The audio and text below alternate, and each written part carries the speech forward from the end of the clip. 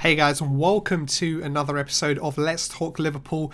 And today's game ended Liverpool 2, Manchester United 0. We've been talking about in the last couple of episodes the Liverpool machine, and it's very much that case. The Liverpool machine keeps rolling on, keeps moving on, keeps continuing with the same intensity and consistency that champions are made of.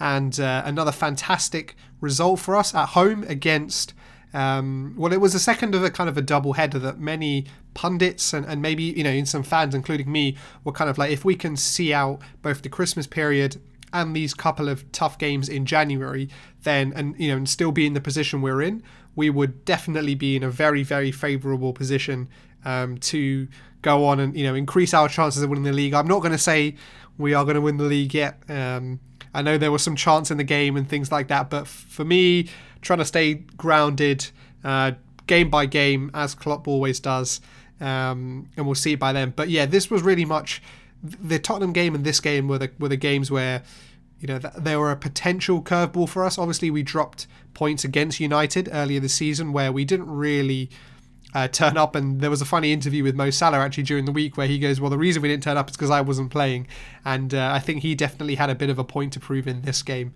But yeah, after we got through the Christmas and after we got through Tottenham and Manchester United, if we still had a healthy lead, then we'd be in a very good position. And obviously with Manchester United and both Leicester actually dropping points this weekend as well, only strengthens our supremacy and dominance at the top of the league. And it's looking very, very unlikely now that, even if we do slip up and we do lose a game here or there, that the chasing pack, they won't. I think they've all kind of lost a bit of hope, and even if we do slip up points, I don't think any of the teams are playing good enough to capitalise on any major mistakes that we may make. The game started off, from a Liverpool perspective, exactly how you would like. I think we were at home, so we kind of came out, set the pace, as was expected before the game, because kind of the way Ole Gunnar Solskjaer likes to play. United were sitting back and were looking to hit us on the counter-attack. Obviously, they were missing Marcus Rashford for this game, who's a big part of that, but obviously Martial and Daniel James are very quick on the counter-attack and could cause some problems. So, the game started out as you kind of would expect. But as we've spoken about before, or as I've spoken about in other episodes, when we do get an early goal, it makes such a difference to our confidence for the remaining part of the game, and really kind of just demoralises our opponents. And that's exactly what happened in the 13th minute, or the 14th minute, Trent Alexander-Arnold with yet another assist. We can eulogise about him as much as we want, but seeing assists from Trent Alexander-Arnold now has just become very normal, which is absolutely incredible to say. He's a young right back, and he's got, I think, 10 assists now this season. You'd love that from your number 10 or your creative midfield player, and we've got that from our right back, and we're only in January. So, but yeah, it was a fantastic cross. And Virgil van Dijk, they're rising above the defenders, and able to just bury the ball there past David De Gea. De Gea had absolutely no chance, I think, because the ball was, one, so close to him, but two, so fast. It was a fantastic leap there from Virgil, and De Gea had no chance. And Virgil van Dijk kind of completely out-jumped and out-muscled Harry Maguire there. Obviously, Maguire took his crown as the most expensive defender, but there was only one best defender there, and it was very obvious to see that was Virgil van Dijk. And I guess you kind of look at the comparison. You go, maybe 18 months ago, Harry Maguire was playing at Leicester. He was in top form. Those were the kind of goals he was scoring for England in the World Cup particularly. But now it's kind of, his confidence has gone a bit. He looks like he's become worse of a player since he's gone to Manchester United. There's a funny clip of I think where Gini Wijnaldum just absolutely breezes past him in the second half. But yeah, Maguire, it looks like he's he lost it a little bit and kind of just fallen into what's going on at Manchester United now. But not too much about them. We don't want to take away from a fantastic leap and a header from Virgil van Dijk. And I think I think we grew in confidence after that. Obviously, once we have that goal, we know that Manchester United are going to sit back. It kind of takes a little bit of pressure off us, and it puts the onus really on Manchester United to go, what are you going to do? You're going to come out and attack us, which will obviously leave us more space. And they were set up in a way that they could play 5 at the back or 3 at the back if they wanted to. But we nearly did get the second goal. Well, we did get it, I think. So in my opinion, I think we did get it. So there was a corner that came in, and Mo Salah, actually very similar. The ball reminded me of the Origi goal against Everton, where the ball came out and Mo Salah kind of mishit it, and the ball went quite high in the air. And Virgil van Dijk was eyes on the ball, looking up, no hands not in anyone's face or anything like that, and jumped with David De Gea. David De Gea dropped the ball. The ball came out to Mane. Mane just had a very nice little reverse ball into Bobby Firmino, who was able to curl it into the far corner. It was a fantastic finish. But it was checked by VAR and was ruled out for a foul by Virgil van Dijk on David De Gea. Now, I guess obviously the Manchester United players were livid, you would be, just because it went against you. But I think, if that happens for you, I think regardless of what team you are, I think that's, you feel hard done by. And the reason I say that is because the goalkeeper has the advantage of being able to use his arms.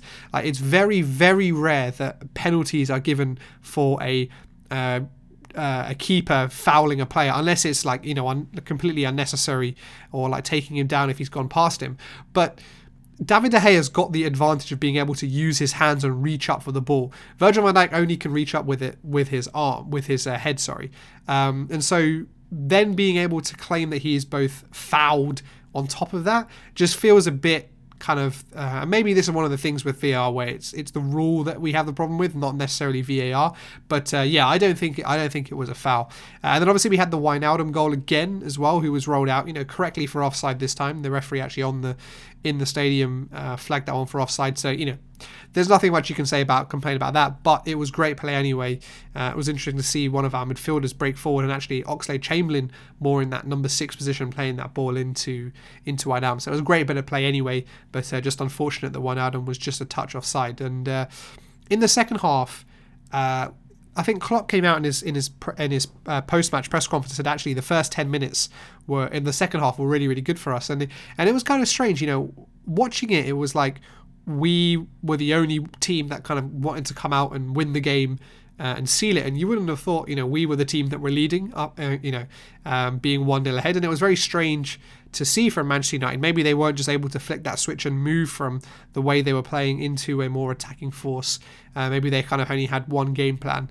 And I don't want to get too into it, but that kind of, for me, shows one of the many problems in Manchester United at the moment. There are lots and lots of people and lots of pundits and fans who would talk about the failings of Manchester United through recruitment, through coaching or whatever. But what was mainly apparent for me today watching that game was that they failed to have an additional game plan. They came to sit back and take a draw. Martial was kind of almost playing up front on his own. There wasn't much support for him. And they went behind early and they just weren't able to switch it up. However, they did create a couple of chances in the second half. Most notably for me was the Martial one. It was great. It was a nice little bit of play with the 1-2. I think it was with Fred. But yeah, you can tell, he was kind of unsure about what to do when he was in that position. And I definitely should have got the ball on target and probably should have scored actually. But he blasted the ball, kind of sliced it almost, leant back a bit, and the ball went way over the bar. And they did kind of grow in confidence a little bit, Manchester United, and in many ways I think this game was actually quite similar to the Spurs game, where obviously we got the goal in the first half, and we started the second half a bit dominant, but as the second half wore on, the opposition did grow in confidence a little more, and that was showed by a couple of the chances that Manchester United made. But the game was done and dusted, finally, in the final minute, as Manchester United had a corner, but the ball just fell tamely into Alisson's hand, who was able to wind up that sidewinder kick and free the ball to Mohamed Salah, obviously, who was in his own half, and so therefore not offside. And then he was able to hold off Daniel James. We've spoken a lot about, and many people have spoken about Daniel James's pace and how good he's been this season. He has been relatively good, but in that moment, last minute of the game, chasing back against Mo Salah, he was just nowhere to be seen. Salah using his strength fabulously to hold him off and then just slot the ball past David De Gea. It was a fantastic little finish. And giving us the little abs show for his celebration. I was actually thinking when I was watching that, I was like, "There's very Cristiano Ronaldo." It's a couple of years ago, you see Cristiano Ronaldo, flexing the abs or whatever, and Mo Salah maybe feels like he wants a piece of that pie as well. But yeah, it was the icing on the cake. Obviously, we deserved to win. Jurgen Klopp even said in his post-conference, you look at the game, you look at the chances created, look at the play, and chances created, all of that good stuff. And there was only really going to be one winner in that game. And yeah, it's actually, as I mentioned earlier, it was quite similar to the Spurs game in that way. Obviously, towards the end of the game, if you were watching the game, you would have heard that the Liverpool fans are started to sing, we're going to win the league. And I think the reason they did that is because of the reason I mentioned at the beginning of the podcast. And I think we'd earmarked the Christmas period and then the Tottenham and Manchester United games as kind of, if we can get through this and still have that lead intact, we've actually grown the lead, then we would be in a very good position to win the league. And I think just some of that relief when Salah's goal went in led maybe some of the fans to start singing that. But obviously Klopp said in his press conference as well, he can't dictate to the fans what to sing, but his stance is always, they're there to work, they are there to take every game by every game, and obviously we've just got the Premier League now, which we can focus on, but the Champions League will be starting up again soon. We've got the next round of the FA Cup coming up next weekend also, so the games will start coming thick and fast, and I think once those come and we start facing some tougher teams, I think the focus will come back. But I think the players can't get carried away by that as well. I think obviously, if you're sitting in that Liverpool camp right now, you must be starting to think, have we done it? We've done it already. But the job is not done, and I have faith in Klopp that he won't let the players think that it's done. And I think obviously the same seems to be said for the crowd. Even though we're starting to sing we're going to win the league, I think it can go two ways. It can go one way in the positive way, in that all of the home games now for the rest of the season are going to be a great party atmosphere. We're ready to celebrate, or we're going to the crowd are going to go a bit flat because we're kind of going to just assume that we're going to beat teams. But I really do hope it is the former of those, because as Klopp said, and this is so obvious, the crowd plays such an important part for us and why we've been unbeaten at home for so long. But next up for us is Wolves on Thursday. I think this has kind of got removed or something. I'm not really sure why we're playing on a Thursday. I don't think there's a midweek round of fixtures. Obviously there's a Carabao Cup second legs as well, and obviously Wolves played the replay of the FA Cup midweek last week, and then obviously had the very, very entertaining game actually against Southampton. I watched the highlights of that game, and to come from 2-0 down, I think they have the most points from losing positions this season in the Premier League. So, they're a team that don't roll over. And obviously when we played them at Anfield, it was a very close game, and that was without Adama Traore or Raul Jimenez playing for them. So once those two players are back in, it will be a very different proposition. But we were resting players also when we played them, and we got 4 days to rest up, and then we got the FA Cup at the weekend as well. So I'm sure the players will be raring to go. And I, as is always the case, I fully expect a win away at Molineux. But I'm under no doubts that it will be a difficult game. It won't be easy. But nevertheless, I'm looking forward to it. Should be a great game. I'm hoping to see more goals from Salah and the like. But let me guys know what you thought of this game and what your predictions are for the Wolves game. But thank you guys for listening. Hope you enjoyed this episode. Make sure you tune in for the next one, and I'll catch you on another episode.